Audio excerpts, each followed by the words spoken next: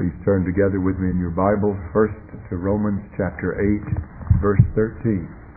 Romans 8:13. Then we'll read 2 verses in Galatians, and then finally turn to the book of Ezekiel. First of all, Romans chapter 8, verse 13.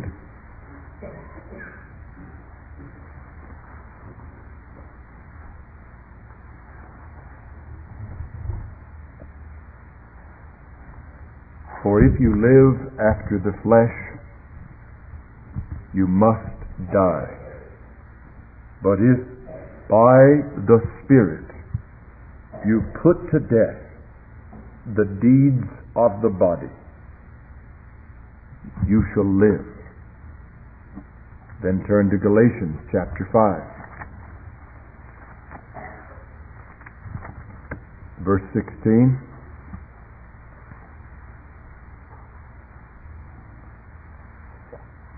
Galatians 5:16. But I say, walk by the Spirit, and you shall not fulfill the lust of the flesh. And verse 25. If we live by the Spirit, let us also walk. And then turn with me to Ezekiel chapter 36. Ezekiel chapter 36.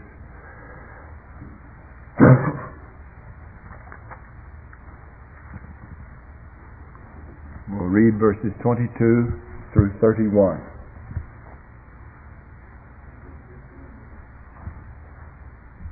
Ezekiel 36, beginning with verse 22.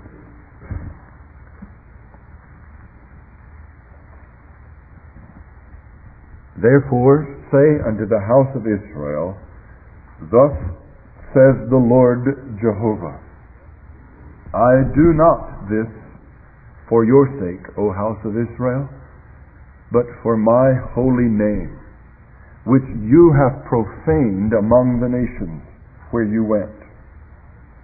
And I will sanctify my great name, which has been profaned among the nations, which you have profaned in the midst of them. And the nations shall know that I am the Lord, says the Lord Jehovah, when I shall be sanctified in you before their eyes.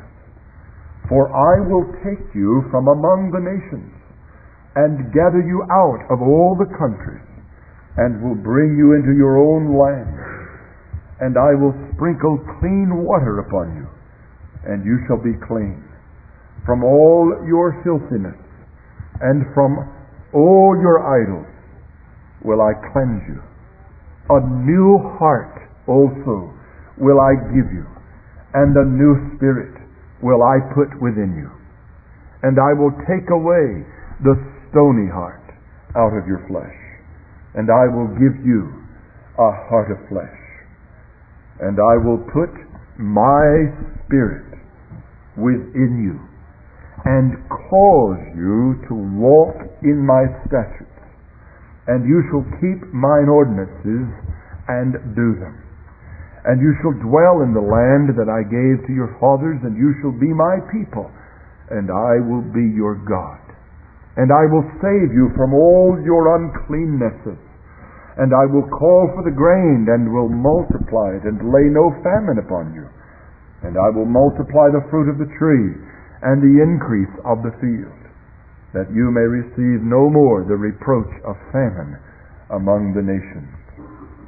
Then shall you remember your evil ways, and your doings that were not good, and you shall loathe yourselves in your own sight for your iniquities and for your abominations. Again, join me as we pray.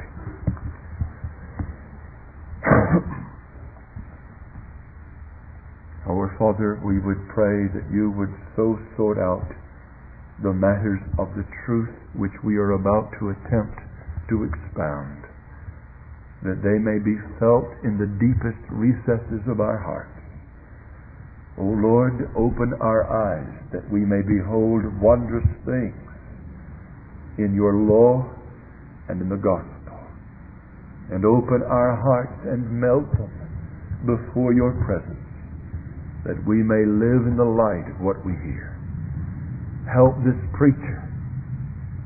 Give grace from heaven that what is done here would be acceptable in your sight, that what is said and what is thought may be good and right. O Lord, help us now as we come near to your word with our mouths wide open, as a tender father who has pity upon his children. Come and feed us and help us and turn us in keeping with your holy covenant promises and pledge. In Jesus' name we pray. Amen. We continue this morning in the subject of the gift of the Holy Spirit. We have been considering many of the benefits that come upon the lives and in the lives of those in whom God the Spirit dwells. We have learned that the Holy Spirit of God dwells in the life and the heart of everyone who has put his faith in Jesus Christ as his Lord and Savior. There are no Christians in whom the Holy Spirit does not dwell. And he dwells in all of God's people with certain wonderful benefits for which they are called upon to give manifold thanksgiving.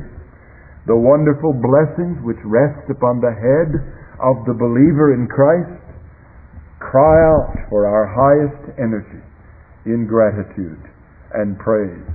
They recall, or they call forth from us, as we saw last time, our deepest love for God. As the Scripture says, we love because he first loved us. The Bible says that the love of God is shed abroad in our hearts by the Holy Spirit, which is given to us, and so accurately and typically reflected in the life of one in whom the Spirit dwells is the love of God, love for God, and the love of God for God's people. But this generation of love and gratitude requires labor on our part, the exercise of habit in meditating on the works of Christ for us, in the giving of thanks. As the book of Colossians has told us, we are to let the word of Christ dwell in us richly. We are to be about the business regularly of teaching and admonishing one another. We are to be singing with grace in our hearts one to another. We are to do it in the name of the Lord Jesus. We are to be thankful. We are to be about giving thanks, because it's a reasonable thing, is it not, that a child of God be giving thanks and live his life thankful? Is it not reasonable that those to whom salvation has come would be those who are marked by a spirit of gratitude? Even as we read in verse 31 of Ezekiel 36, then you shall remember your evil ways and your doings that were not good. The first instance of mark of a man in whom the Spirit of God dwells is that he despises himself, because in whom the Spirit dwells, there's a new depth and height of knowledge of the sin and the iniquity that had alienated him from God. There's nothing more crucial and more typical of saving grace and the presence of the Holy Spirit than a spirit and attitude of brokenness, humility, and gratitude. And where the Spirit is dwelling in the hearts of his people, you will find some degree of those mercies. Well, we've considered several of the benefits that come to the people of God by the Spirit of God, and they are enumerated as follows. First, we've seen that he gives comfort to those who are in affliction. He provides strength to the weak.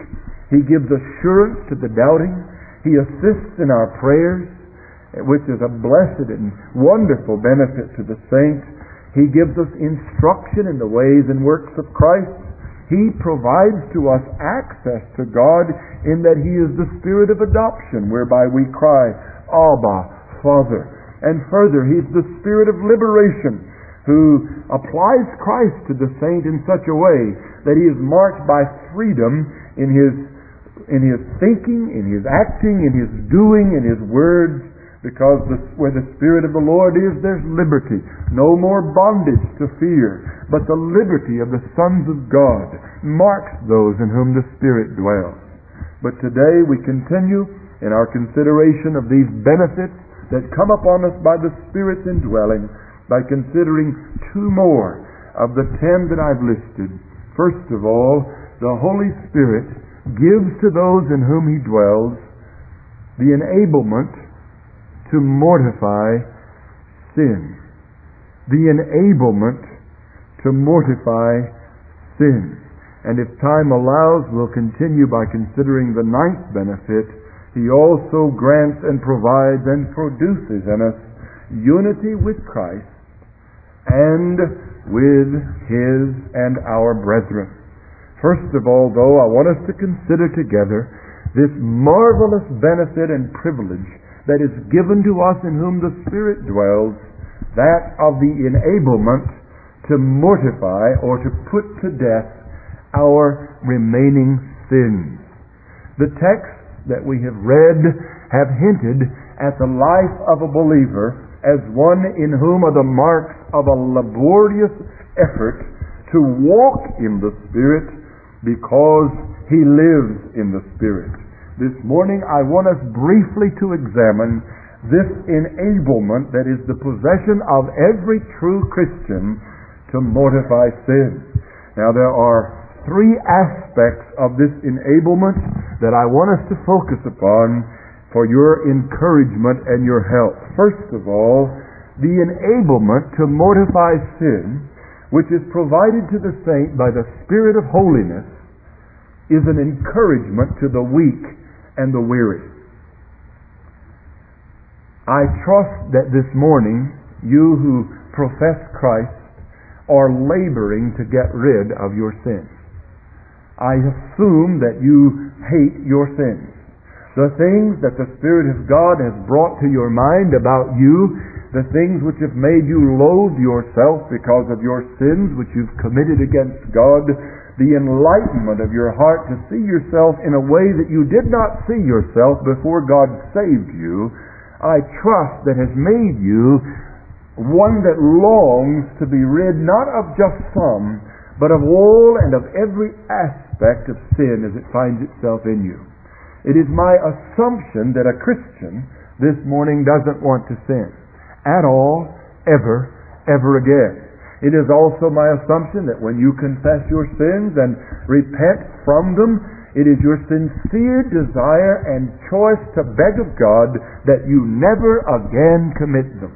And though many of you have grown weary in such praying because your life has been patterned by a habit of confessing sins, repeating them over and again, and because many of you have ceased to pray, Lord, let me not do this again, because you've given up hope, I want to encourage you who may have grown weary in the work of killing your sin, or who may have grown weak or seen your weakness.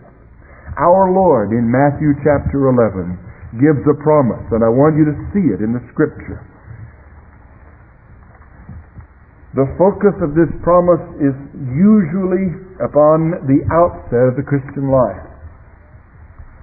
But in verse 28 of Matthew chapter 11, I believe we can find a promise that applies to every one of us throughout our life in Christ in this world.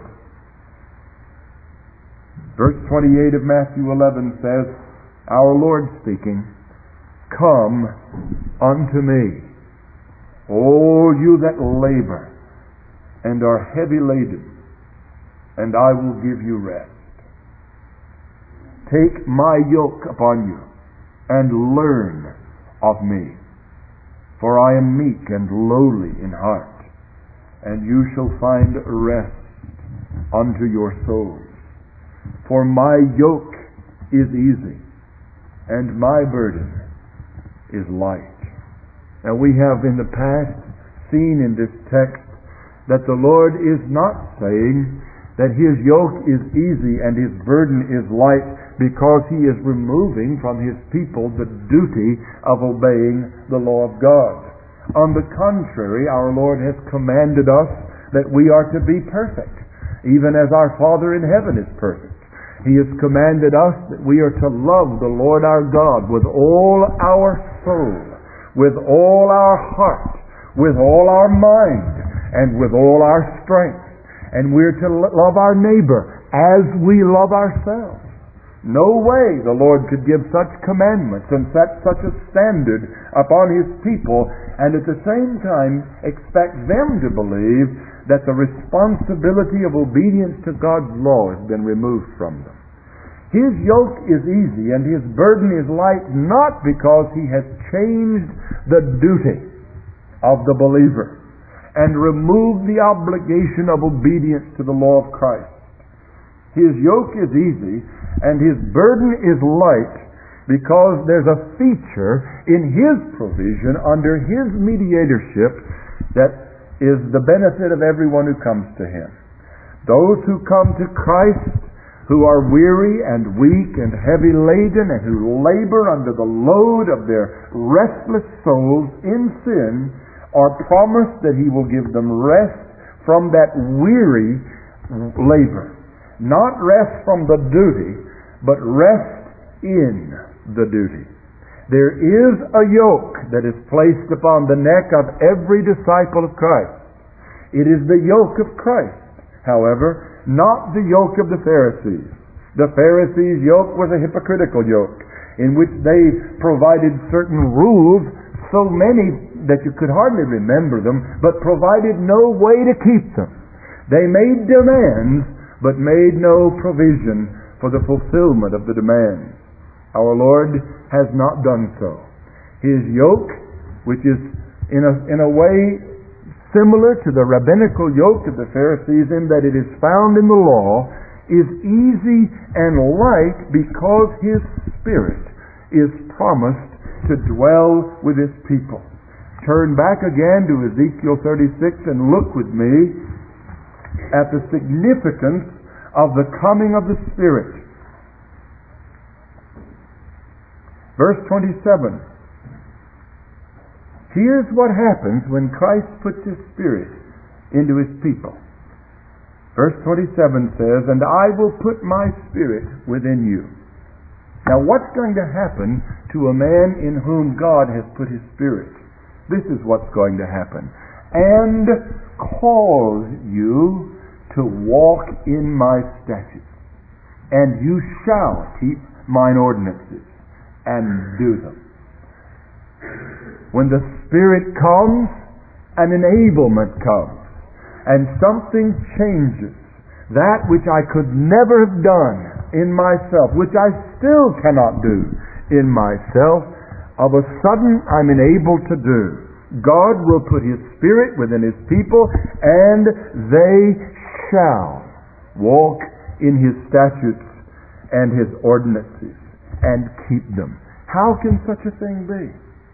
Because it is the Holy Spirit of God given freely to His people, in which we find great help and strength.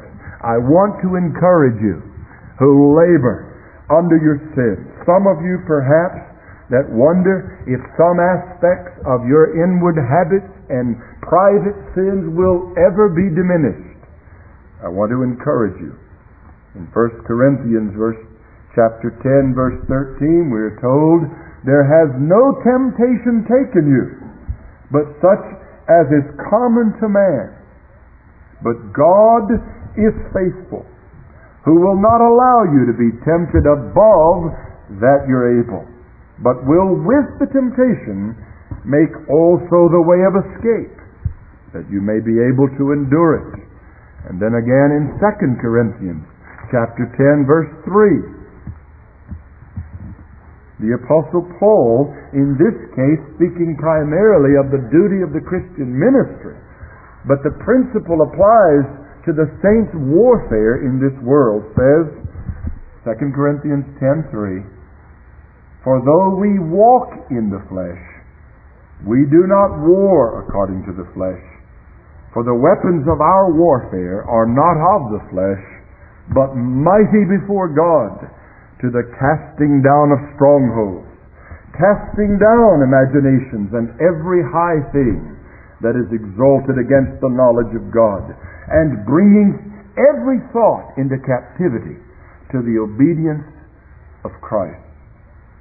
The Bible is full of promises that to those in whom the Spirit dwells and who lay their hands or place their hands upon the weaponry of the Spirit of Christ, there is an enablement to get rid of sin and to mortify sin. The Spirit of God, in His blessed agency, is adapted to all the wants and the weaknesses of our nature. I want to read a passage from an old writer of a century ago, page 239 of James Buchanan's book on the work of the Holy Spirit.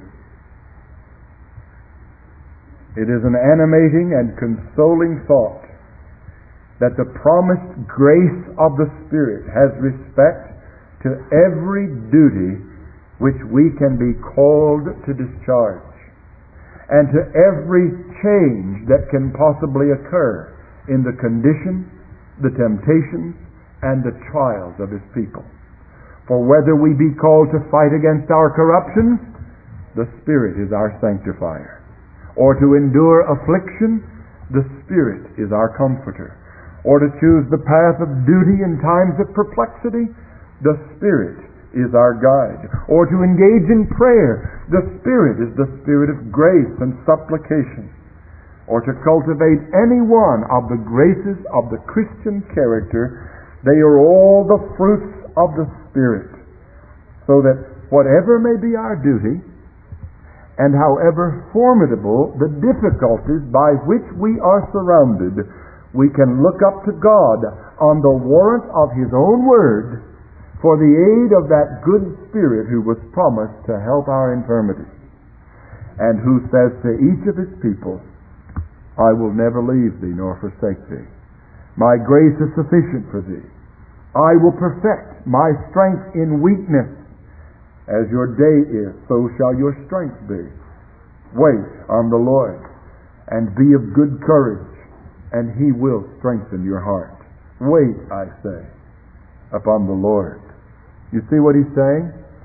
That the work of the Holy Spirit in indwelling His people is designed by God to apply to every contingent need that comes upon us. Every duty that is ours, it is the Spirit's equipment to supply for us. Every change of our situation, every challenge of temptation, the Spirit comes fully equipped and intent upon helping us overcome the difficulty. That's why no temptation takes you but such as is common to man, and you may have a way of escape every time. There is no sin that you are not able to mortify by the Spirit dwelling within you. It is critical to understand that. It is greatly encouraging to know that. Now, dear brethren, I'm well aware of the danger of the statement. I trust we'll balance that later in the message. But I want you to understand something that very many do not understand. They have virtually given up the fight in some aspects of labor against sin because they did not know for sure they were equipped to deal with it. They quit. I tell you, that's a sure path to ruin. Those encouraging passages in the Scripture are there to keep us from giving up. In the book of Hebrews, not only are we given serious and sober warnings about what apostasy would mean, we're also given great encouragement for our faith. There's an encouragement to the weary and the weak in this business of mortifying sin, and it's seen in the scriptural promise that God, the Spirit, will never depart from us, and that He lives in us in order to do that very thing, to enable us to put to death our sins. You're struggling with your attitude? What saint who's made any progress at all in the gospel has not discovered sins of the Spirit that he did not know he had. Many of us, when we first become Christians, are aware of certain types of sin. They're usually the ones in our generation that are condemned in the pulpit. And so we forsake those kinds of things. A lot of the externals, the habit of gambling, the cursing spirit, the blasphemous tongue and heart, the angry attitude that shows up in temper tantrums, the alcohol addiction or other kinds of drugs, the cigarette smoking, and all the things that signify men who are not in control of themselves. They see those things pretty readily, and often you see a man saved coming clean with those things, cold turkey breaking off of them, rejoicing in the deliverance. But alas, as he goes along with Christ, he begins to learn other things. In fact, in my experience, I believe that many are allowed to retain some of those externals in order for God to point out to them that there are deeper problems that they've not addressed. Sometimes when people get rid of their external sins, their sins of the flesh, they gain a presumption and an attitude that says, hey, I'm clean. And they don't address some very much more serious and deeper issues. But in God's work, He has promised to deal not only with the externals that please men, but also with the internals. Some of you still wonder when you're going to get rid of some of the bitterness, some of the resistance in your spirit, some of the anger. I tell you that the Spirit of God has come to equip you to do just that. You do not have to live that way the rest of your life. You are not bound to be utterly given over to any sin of the flesh or any sin of the Spirit. Just as the Spirit of God enables men to lay aside the idol of sexual indulgence, to lay aside the idol of money, to lay aside the idol of various kinds of pleasure in this pleasure-oriented generation, He also enables saints to lay aside rotten attitudes that were built into them from their childhood. Some of you have been the way you are so long you can't imagine ever being free from it. And yet the Spirit of God is there to enable you to be free from the very things that are your greatest enemies and your strongest opponents. The Lord's strength is made perfect in your weakness. If that be true, and it is, then take the place where your enemy is the biggest and the strongest and the least possible to kill and get after him. Aim your little stones from the brook at the biggest representative of the enemy's camp and watch God work in that place. Some of you, because of your attitude, are working on the things you think you're more able to deal with, and that's why you can hardly deal with anything. Because subtly, underneath all that, you're assuming that the reason you can tackle this is because you have some strength in this area. And that's exactly opposite to mortifying sin by the Spirit. You're dependent on you, your strength, your righteousness, and God resists it. But when you come to deal with the enemies of God and the enemies of your soul biblically by His Spirit, you begin to find strength you knew not of before. And it's a blessed thing to see God come and deal with something you never could handle yourself. That's what it's about. None of our sins we can handle ourselves. So with the enablement to mortify sin, as we've read in the text, if you by the Spirit put to death the deeds of the body, you shall live, is an encouragement to the weak and the weary. But not only that, it also provides evidence for the doubtful. Very briefly, turn with me to Galatians chapter 5. There are those who doubt that they belong to Christ at all, who are prone to question their salvation, who tend to be afraid a lot, perhaps through lack of discipline in the textual promises of the Spirit of adoption, perhaps through a lack of discipline in meditating on the things of Christ and the gospel, perhaps because of a poor pulpit ministry, perhaps because of a generation of negative thinking ingrained in them, or whatever the reason. There are many saints who are doubtful of their condition. But in Galatians 5 verse 22, we're given a list of the things that accompany a life that is indwelt by the Spirit of God. Now let me point out, we're not preaching an exposition on this text, but let me point out that this is not a statement that is true of some Christians and not of others.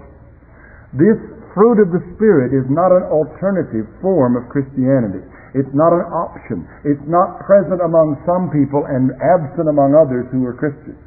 The contrast in this chapter is not between one type of believer and another type of believer. The contrast is between the works of the flesh by which people perish and the works of the Spirit in which people live.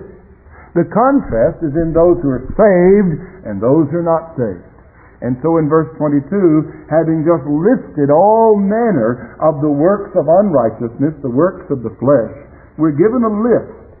I believe the singular fruit is appropriate because this ninefold representative list is in some way, in some degree, present in every believer.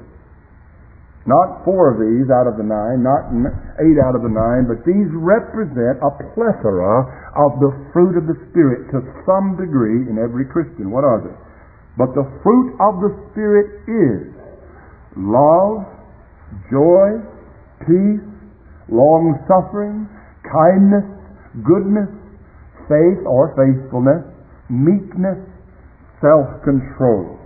Against such there is no law. Some of you wonder about your faith.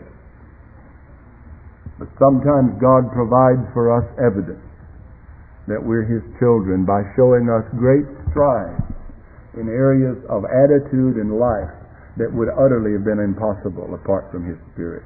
We're not talking here just about the external, but a spirit that's dominated by love. A person who loves people he couldn't love if it weren't for the Spirit of Christ.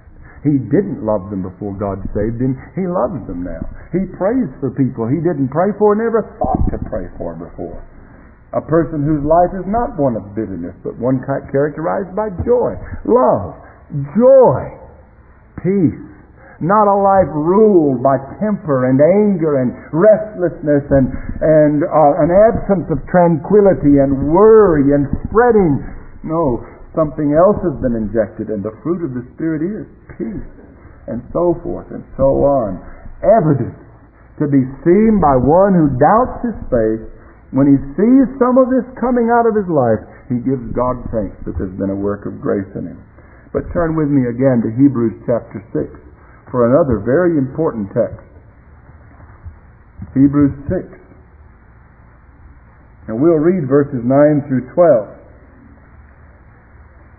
But the material that goes just before verses 9 through 12 in Hebrews 6 is almost a horrifying passage.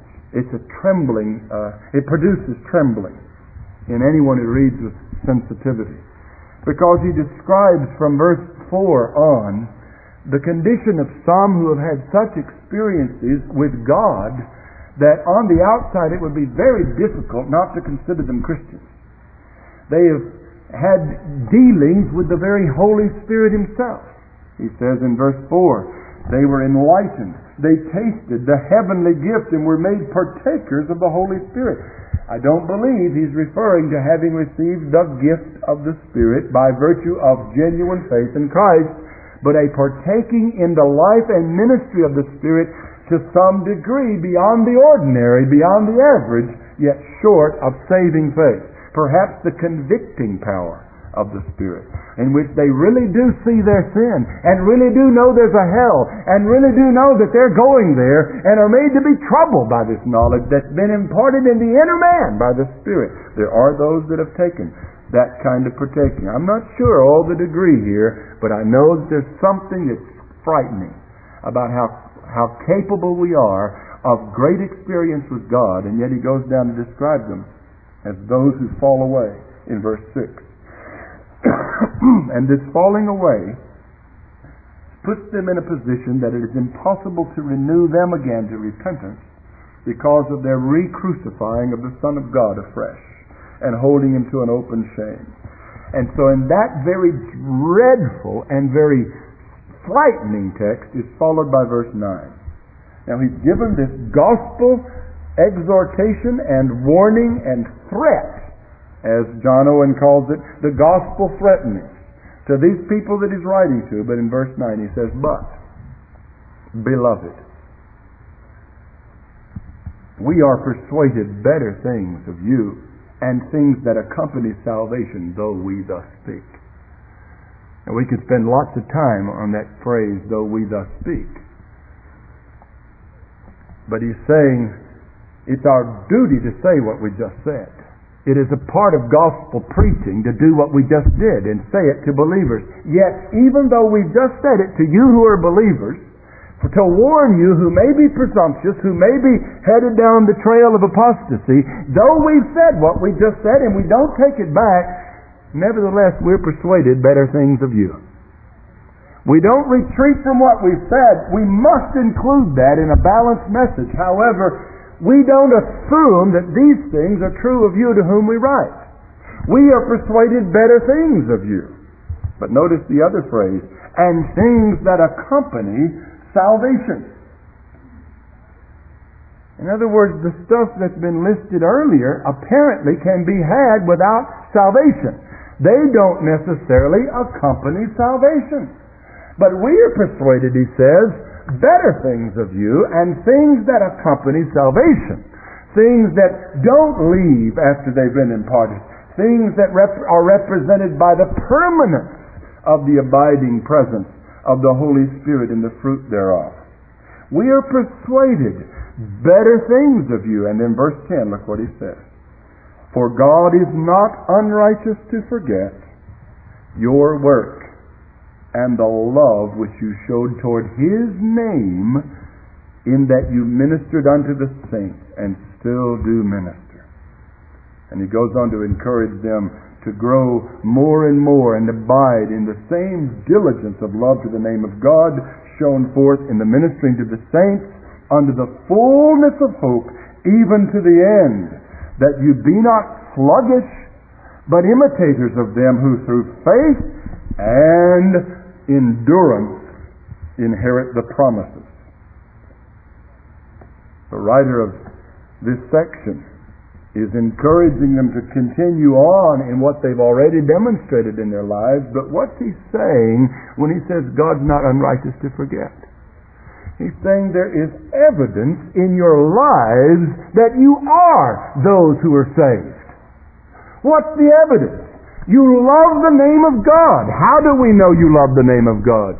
You live in the business of ministering to the saints. You're preoccupied with the saints. Your life is characterized by communion with and ministry to the saints. That's evidence. God is not unrighteous to forget that. It's not as though God's going to let you into heaven because you did righteous deeds.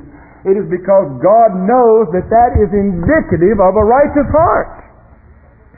God's not unrighteous to forget the evidence that proves that you are people whose lives accompany salvation. The point was that the enabling power of the Holy Spirit gives evidence for the doubtful that he's a child of God. It is the Holy Spirit that makes people able to minister to the saints when they used to minister to nobody but themselves. What a shameful thing it is for a church, typical of Corinth perhaps, and I think very typical of the modern evangelical church. Every man does what is right in his own eyes, and every man takes care of himself first. It is not indicative of love for God where saints do not minister one to another. It is a shame. I pray that there will be more and more evidence in this place of our loving one another and ministering one to another. But you see, you can't do that in the flesh. That's not something that you do. You just can't make yourself care about other people more than yourself. You are incapable of doing that. Only by the Spirit of God is such self-centeredness mortified and such love of the brethren cultivated. But the cultivation of these graces and the mortification of those sins, where they are present, give encouragement and evidence to believers that they really are children of God. Hereby we know that we love God, if we love His children. 1 John tells us. Hereby we know we love the children of God, if we love God. There's sort of a converse argument that there's evidence on both hands. The ministry to the children of God, the love of God. Hereby we know Some of you who are doubtful about your standing with Christ, look at how you're living. Look at whom you've been ministering to.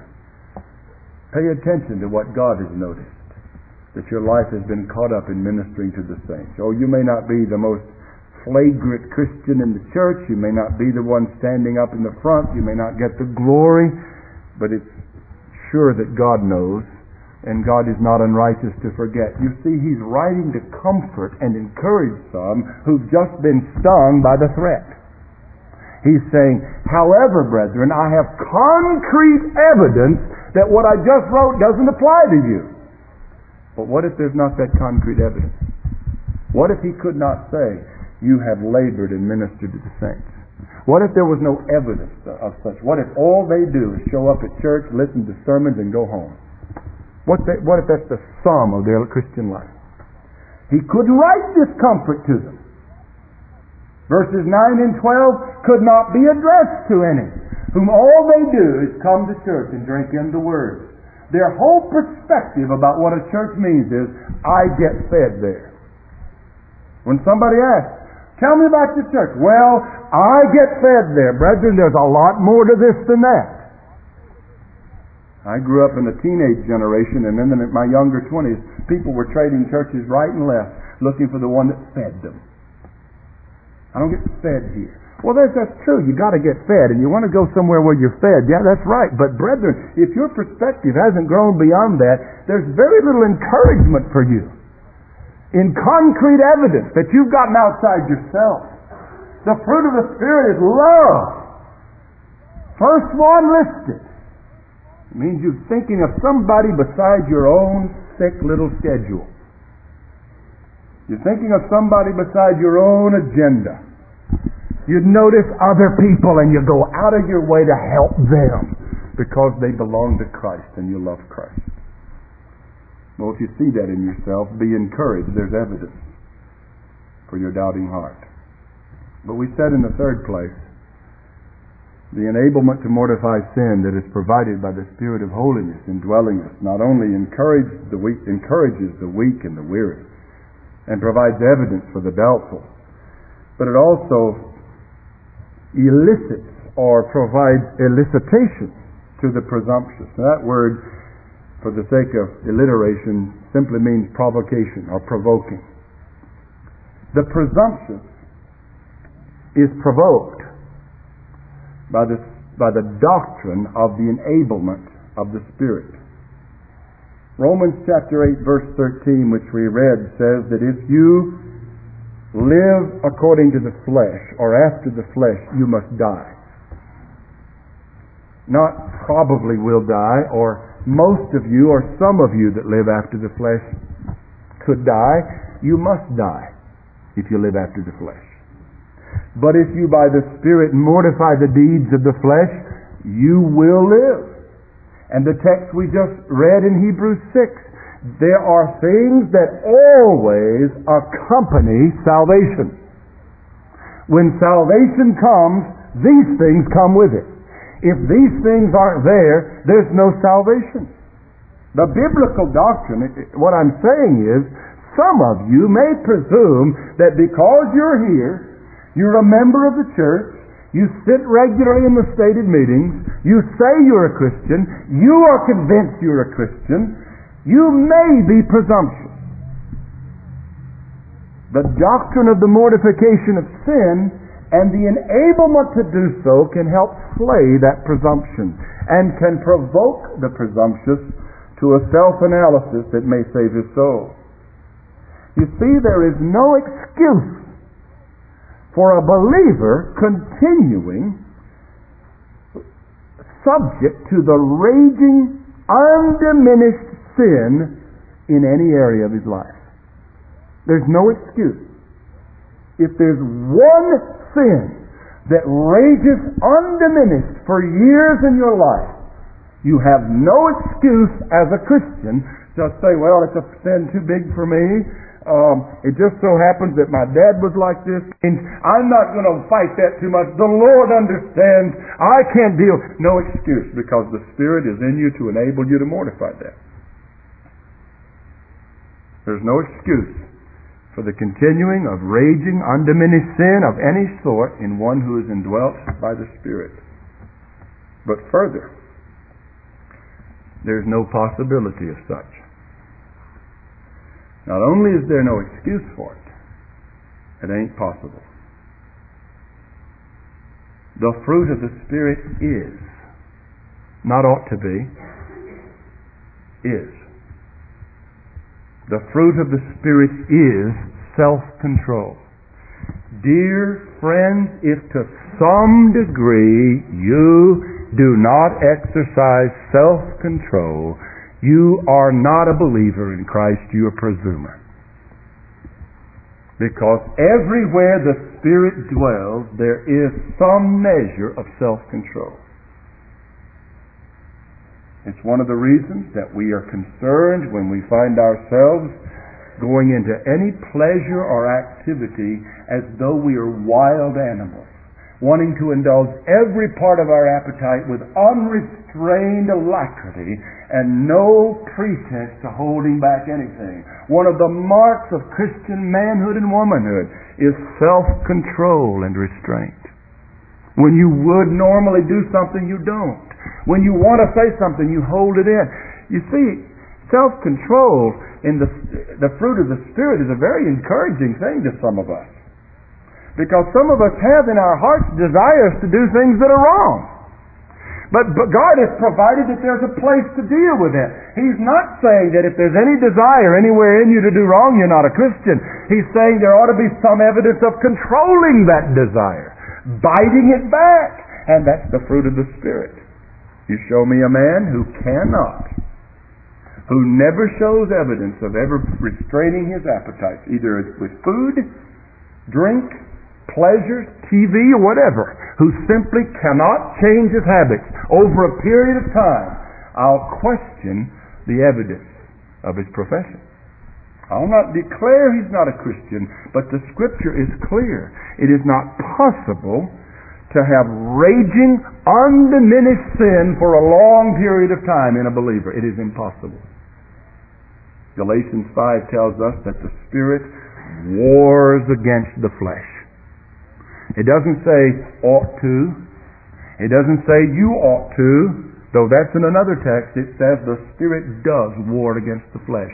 Yes, it is true. The flesh wars against the Spirit.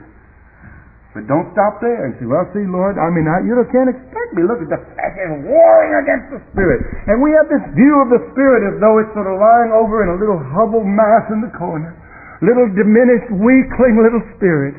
And here's this mighty flesh pummeling it and bludgeoning it and beating it down. And we sort of back up, oh, Lord, I wish I weren't so bad. But the biblical doctrine is twofold. Not only does your mighty flesh war against the Spirit, but the Almighty Spirit is warring against the flesh. So you who may be presumptuous, you may think, well, I know I'm a Christian. I remember how I felt the day I believed. I know that my whole life is dominated by the sins of the past. I have no thought of giving them up. I don't even think it's worth giving them up. After all, I'm under grace. I warn you that where you are not about the business of putting to death actively, currently, any aspect of known sin in your life, you are questioning your profession at best, and you're walking in the way of the flesh, which leads to death every time. Regeneration, the Bible doctrine of the new birth, being born again, that's the spring. The mortification of sin and sanctification is the stream. By that I simply mean that every time that spring bubbles up a lot of water, that water's got to run someplace. And it forms a stream and runs downhill. Everywhere there's a spring, there's a stream. Everywhere you've been born again, there's the fruit of the Spirit. Every time there's a man born of God, there's evidence of the mortification of sin. Where there's no evidence, there's no reason to claim the spring is there. Where the stream doesn't flow, you don't look for a spring. When you find a stream, you can follow it to its source and expect to find a fountain someplace. When there's no stream, it never occurs to you to look for a fount. When you meet a person who has no evidence of self-control, the mortification of sin, you're not looking to see where he was saved. You don't ask, when did you get saved? You have no motivation to ask. You see not the obvious fruit of his salvation. The two are inseparably connected. Being born of God and living a life that shows the evidence of such born-again experience. Again, from Mr. Buchanan, he gets this issue, I think, clearly laid out, well worthy of our serious consideration, that the regeneration of the Spirit and the progressive course of sanctification are inseparable, because it serves to guard us against two widely different errors, which it is to be feared are too prevalent in the present day, and this is a century ago. The first error is of an antinomian complexion, and you know what antinomian is. It means against the law of God, and consists not perhaps in the positive disbelief or denial of the duty which is incumbent on Christians. You see, there are those who agree that yes, Christians ought to obey the law of God. Thou shalt not kill, hate your brother. Thou shalt not commit adultery, in the heart. Thou shalt not covet. Thou shalt not steal. Thou shalt honor the truth and defend it in every way and promote it. A lot of people would not deny the duty. But in the practical forgetfulness or habitual neglect of those considerations which should lead them to maintain a close and conscientious walk with God, and often result in their turning the grace of God into licentiousness. The danger in this church is not that somebody's going to come out with a flagrant, blatant expression or confession that denies the duty of a Christian to do the law of God. The danger is in the practical habit of neglecting the conscientious oversight of the heart. So that practically I'm saying, well, it's not demanding of such duty because after all, grace is going to make it in the end. He told me the first point, encouragement to the weak. I'll wait back in my weakness and I'll let God do it. If God doesn't do it, surely I'm not to be afraid. Dear brethren, the terrible damning error of antinomianism in its practical expression is a real possibility in this place. Turning the grace of God into licentiousness as if they were at liberty, listen, to continue in sin because grace abounds. Perhaps the most common and fatal form which this dangerous error assumes in modern times is the presumptuous confidence with which some professing Christians will venture to do what their consciences condemn, or at least what they can with great difficulty reconcile even to their ideas of duty, with the latent feeling that if they sin, they've only to repent at some future time to ensure their forgiveness. A feeling which, wherever it exists, evinces an utter ignorance of the nature and source of genuine repentance and an awful want of fear and reverence for God. Did you hear that? You see, here's the subtle danger. The presumptuous confidence with which some professing Christians will venture to do what their consciences condemn. Or maybe their conscience doesn't condemn it, but it's greatly difficult to reconcile this deed even with their own ideas of duty. And they do that, they venture upon this conscience-violating behavior with the latent feeling, just a sort of a non-specific assumption, not well thought out particularly, not having searched the Scriptures and come to a clear biblical doctrine of it, but because they want to feel it, they want to believe it, they're content to rest on that latent little feeling. Well, even if I sin, even if this thing is sin, there's always my knowledge of the grace of God, so that sometime in the future, when I repent, God will forgive me. And you see what he says that reveals? An awful want of the fear and reverence of God on the one hand, and an utter ignorance of the nature and source of genuine repentance. If you think that a Christian can think that way, you don't understand what repentance is.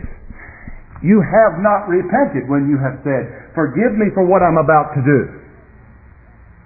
And you have not repented if you think that I'm about to do what sin and later on I'll secure forgiveness. Repentance includes a loathing of the sin and a desperate attempt to avoid the thing at all costs. Where that's not there, true biblical repentance is not there. Don't think that I believe that I'm preaching to an audience to whom this is not applicable, at least to some degree. If for no other reason than just to keep some of you from what you might about to be thinking. If you walk not in the Spirit, what evidence have you that you live in the Spirit? Is it not alike the command and the promise of Christ's gospel? Let not sin therefore reign in your mortal body, for sin shall not have dominion over you. For you're not under the law but under grace. What then?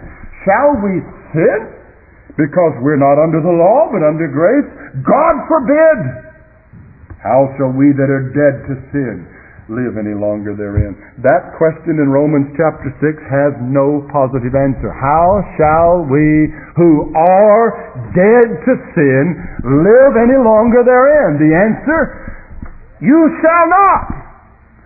You cannot. It is impossible. If you're saved, the principle of sin has been put to death. And it'll never again dominate your life. And if you men or you women have decided to wave the peace flag in the face of any particular sin that your conscience is bugged about, but you don't believe for whatever reason you're either willing or able to mortify or to rid yourself of, you are already on a path of walking after the flesh, which always leads to death. It's not been unusual in this pulpit for you to hear that in every little sin is the seed of ultimate apostasy. When you plant that seed, it produces its fruit.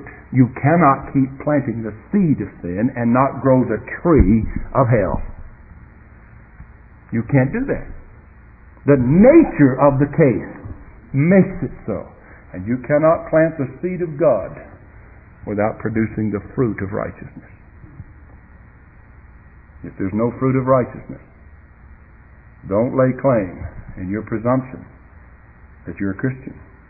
You see, there's that antinomian problem on the one hand, but on the other hand, he points out the other problem called formalism. If you're familiar with Pilgrim's Progress, those dialogues of formalists are some of the most horrifying and enlightening passages in literature. If a new life will invariably follow the new birth, it is equally certain that there can be no real holiness of life without a thorough change of heart. This truth also, which is implied in the Apostles' words, stands directly opposite to another error of a different kind. I mean the error of those who are mere formalists, who suppose, hear me, that if their life be regular and decent, and above all, if they should abound in the outward acts of apparent morality, they need give themselves little concern about any spiritual change. Augustine was wont to say that the very virtues of such men were only splendid sins. And our Lord sanctions the same sentiment when referring to the alms and the prayers and the fastings of Matthew 6 and the Pharisees were done from an impure and unhallowed motive. He declares that however applauded by men, they were utterly unacceptable to God.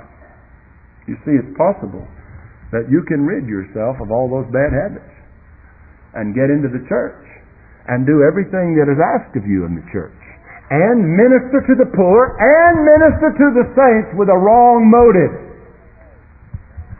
There are those in the Christian world who give to saints or to ministers with a motive of buying God. There are those whose consciences can't live with their compromises, so they try to take some of the fruit of their compromise and tip the church. Beware. That does not show fruit of salvation. Men may say, well, that guy's a Christian. You beware of the heart. And I think Buchanan has got his finger on the pulse of this thing Practical antinomianism on the one hand, in which one presumes on a false view of grace, and formalism on the other hand, in which he trusts his forms and his rituals, but there's no fear of God before his eyes. He's not living before the eye of God, he's living for man. Again I say to you, brethren, if the thing that motivates you to clean up your act is the preacher, you're not being motivated by biblical religion.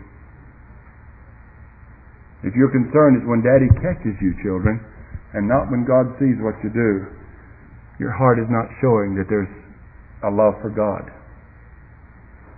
It's a heartbreaking thing, isn't it, for a parent to come in unannounced to a child's presence, not intending to catch him doing anything, but intending to come in and say how things are going and find the child up to something that he knows he's not supposed to do. And just when he hears the footsteps coming around the door, you hear scurrying, and as you get into the room, you see the kid tidying up the thing that was not supposed to be out, or putting away the thing that was not supposed to be indulged in.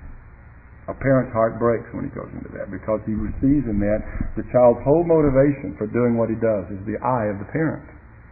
On the other hand, you can parlay that, because when you think that way about God, and when you know that God's eye is always upon everything you're thinking and saying and doing, and you fear God's displeasure more than your life itself, that'll help motivate you to deal with yourself in a righteous manner. I dare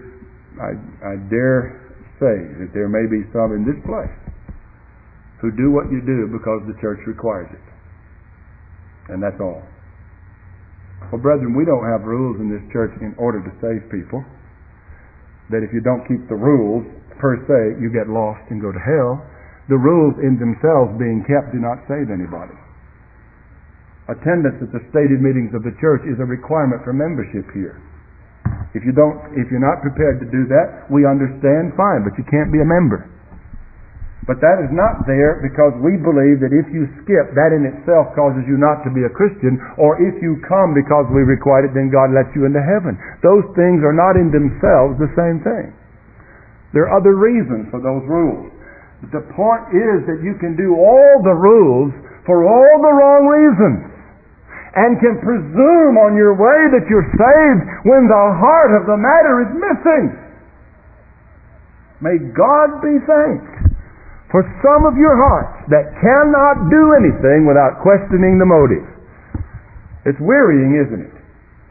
Don't you sometimes wish you could just get free of all that second guessing and all that examination? But brethren, don't throw that away. That's a wearying and laborious thing, but that's mortification. Check out your motive. Don't be quick to assume you're righteous because you did the expected thing. God looks at the heart. And I'm not the final judge of any man's heart. God is. I trust that the pastors of this church will not be the reason you're living and doing what you're doing, or anybody else in the church. Think in terms of the presence of God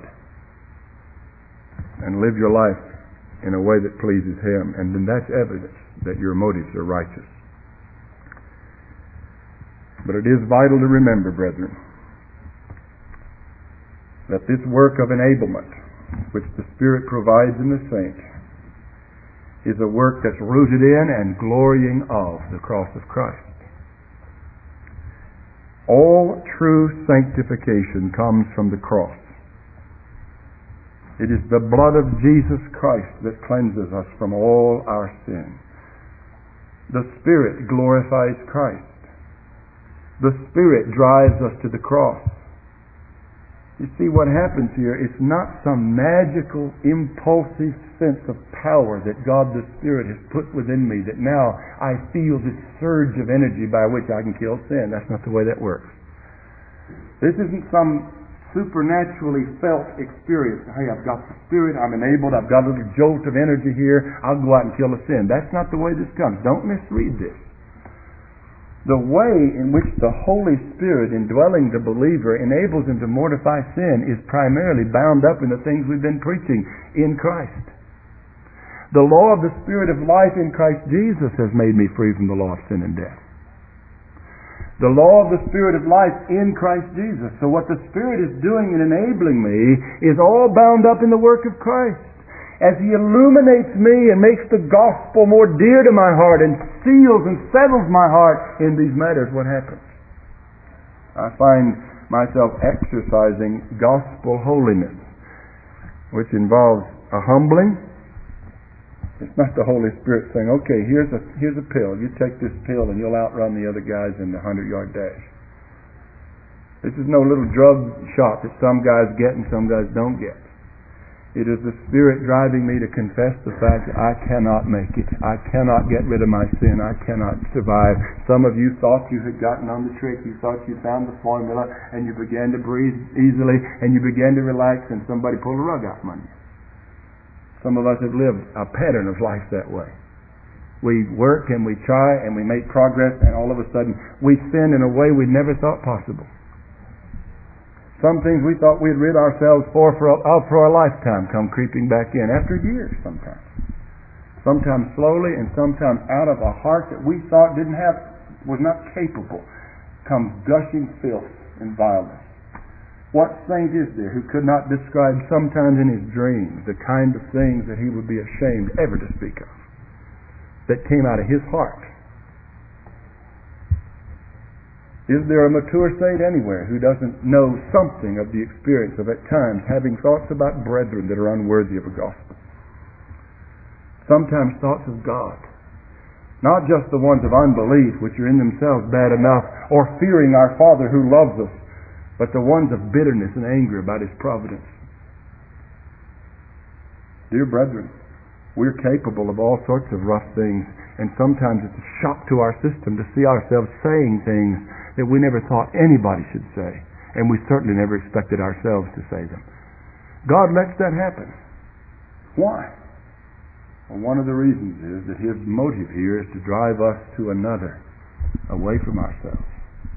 His motive here is to get us to understand that the process of the mortification of sin is not by my getting some extra strength so that I can beat the devil and I can back up and say, hey, this is neat. I like these new boxing gloves. The motive is to give glory to God.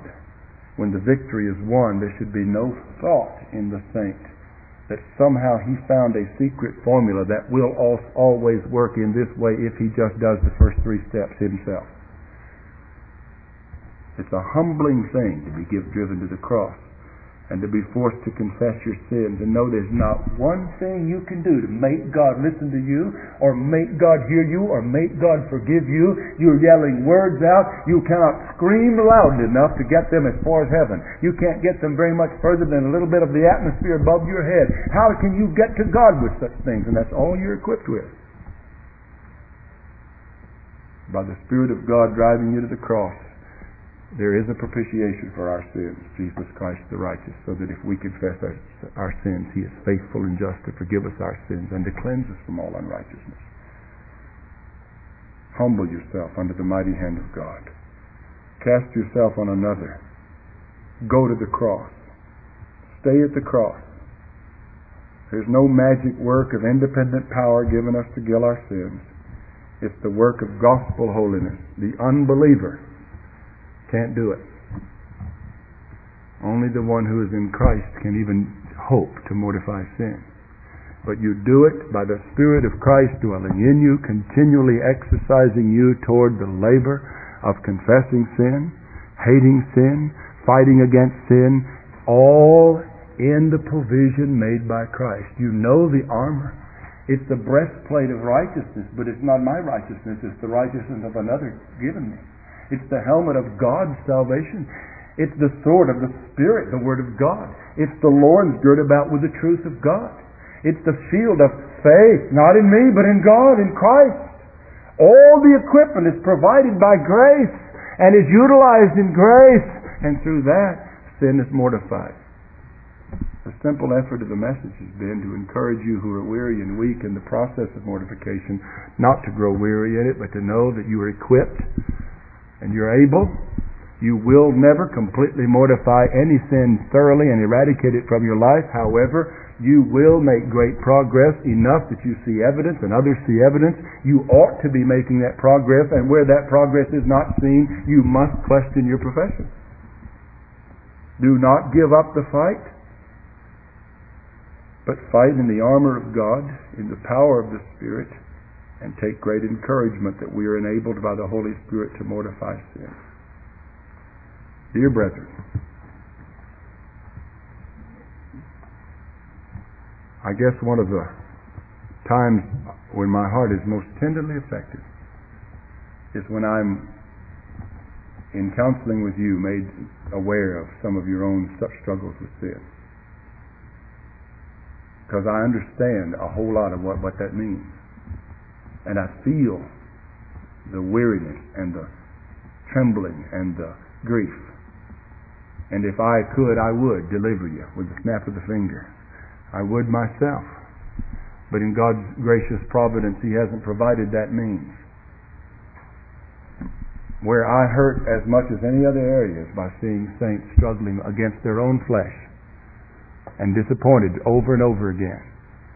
But let me encourage you by telling you that the Spirit of God dwells in us.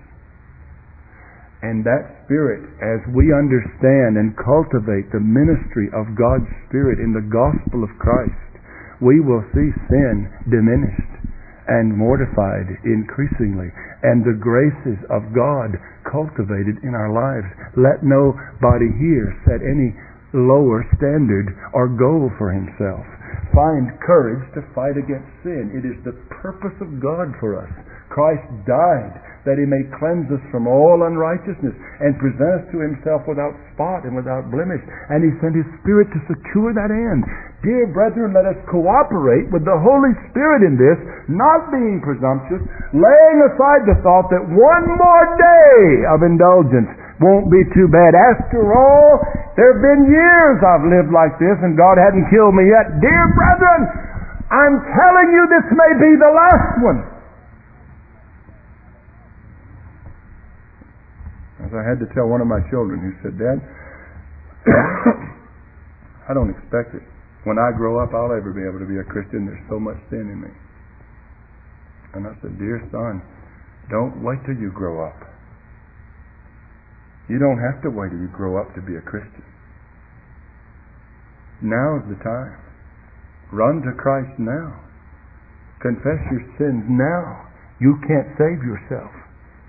Every saint in this room who has any brain at all knows that you can't save yourself. You can't save yourself as a saint from your sins. How much less you who've not come to Christ. Dear brethren, we're still at the foot of the cross. We're still utterly dependent on the provision of the cross. We will never change from that. We will never escape from that. But far from giving us an incentive to continue on in our sin or to indulge ourselves one more time, that is designed to get rid of all that stuff and to cause us to hate and to flee every sign of our iniquity from which Christ has saved us. May God give us grace to exercise the co-laboring with the Spirit of God in the mortification of sin. And may God give help to those who are considering themselves able to do it themselves. May He disappoint you nobly so that you would bow to Christ. And may God encourage you who've wondered if you'll ever make any progress by His Spirit dwelling in you. May there be increasing fruits of righteousness in our lives together. Let us pray.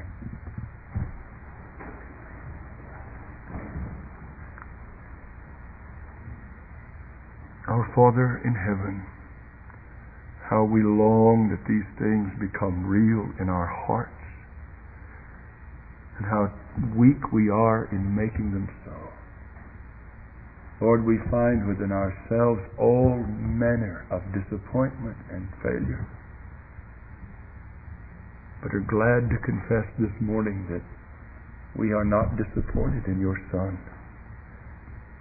And though our pride tries to keep us from Him and tries to motivate us to look inside ourselves for strength, we lay ourselves in your presence, O Lord, and we confess we're without strength.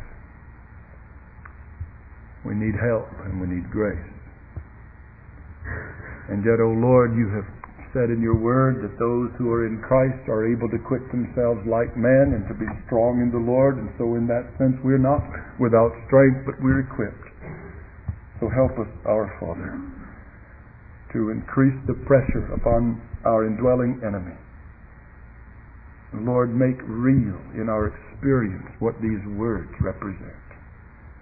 Make us to know growth in holiness in this place. Make us to know the dominion of the fruits of righteousness in this place. Make us to know what it means to be a people who love and rejoice and at peace, and all the other evidences of the indwelling Savior. Our Father, we give you thanks that you've so equipped us and provided for us. May these things not be in vain, but may we as a church learn to rejoice in a Savior who has delivered us not only from the penalty and the guilt of sin, but from its power. Oh God, help us and translate our feeble effort in preaching to righteousness in the heart of your people and to salvation to sinners. We ask you to do these things in Jesus' name and for his sake. Amen.